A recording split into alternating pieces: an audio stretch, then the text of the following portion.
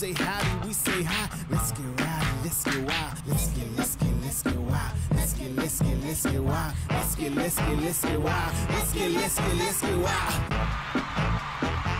Hi, it's Lisa Ackerman back for What's Left. I got a nice guest with me today. Hi, I'm Kristen. We're going to make some healthy banana nut bread with no eggs. Maybe what you could do, Kristen, I'm going to add the flour. Okay. If you can get the bananas ready just by mashing them for me. So I'm going to go ahead and add our flour.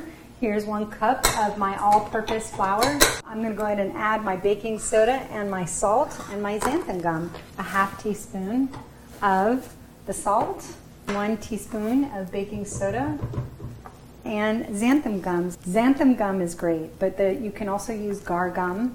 We can use flaxseed meal if we want to use a different binder. Remember, this is what helps keep your gluten-free flour held together. We're going to also add 1 cup of our organic cane sugar. There's a lot of variations on this as well.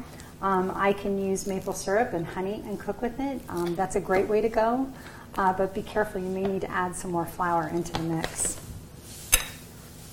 How are you doing, monkey? I think it's Perfect! I can now say I officially mashed bananas.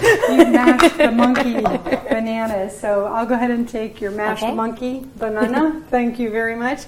All we did, Kristen, lovely Vanna White, is mash up the bananas, getting ready to go for our dessert. So let's go ahead and add egg replacers. We've gotten a lot of feedback from y'all about not using eggs, and I know eggs are a big issue. So we talked about this. We're going to use a little flaxseed meal and arrowroot starch, and I love these, but whenever we use a dry ingredient, and you know an egg has a lot more moisture than these, so we want to be a little kind and maybe add a little water or more fruit or, you know, a coconut milk or something along those lines. So for this recipe, it calls for 2 eggs. So I'm actually going to use 1 teaspoon of each of these. Look at me using measuring devices. And add that into my mix, and that will be in place of any eggs that you would want in that recipe.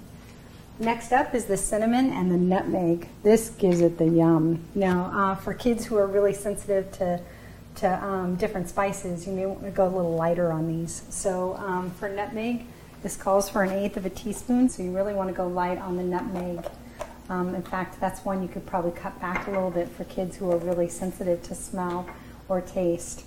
And cinnamon, I love cinnamon. Did you know cinnamon has some antibacterial properties? Yeah. I love this stuff. So anytime I can add cinnamon to whatever, if your kid tolerates it, it's a great antibacterial. So I love that stuff. If you have a nut allergy, forget the nuts. But these are the chopped walnuts per the recipe. This is a 1/2 cup of chopped walnuts, and I've got my lemon zest. And again, I love lemon zest. My son has grown to love it as I cook for him more often. And then the last thing that we're going to add here in our recipe is the 1/2 cup of oil. Thanks, Vanna White. You're welcome. And we'll go ahead. I use grapeseed. You can also use the different Earth Balance soy-free margarine melted. Okay. That would be great. That gives a good texture. Awesome. Our mix is ready to go, Kristen. I'm going to put a little oil on the pan. And I love the consistency. Like you were saying, this looks a little bit like a thick pancake mix. Are you ready? I think so. I just want to make sure I'm not the one that doesn't make it come out. So again, it is a bit of a thicker texture. I'm going to go ahead and grab as much as I can out of my little mixing pan here. So let's go ahead and put this in the oven, 350 degrees for about 40 to 50 minutes, depending upon your oven and how long you want it to cook. Ooh. And this is what the finished product looks like. Yum!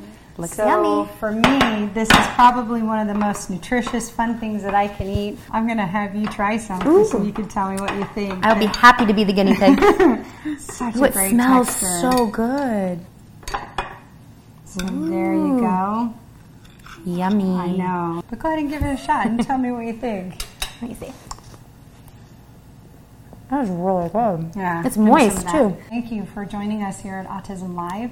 We've got a great, wonderful snack or breakfast that we can serve up for our kids. That's healthy, ready to go. Kristen, thanks for joining me this time. Thank you for having me. Love That was having fun. you here. And we'll see you next time at Autism Live. What's left? If you have any questions, you can email us at autismlive@gmail.com or hit us up on Facebook. facebook.com/autismlive. And if you need more recipes while we're in between shows, go off to the TACA website, tacanow.org. Click on gluten-free, casein-free, soy-free recipes and have a ball. We'll see you next time. Bye, guys. You say howdy, we say hi. Let's get rowdy, let's get wild. Let's get wild.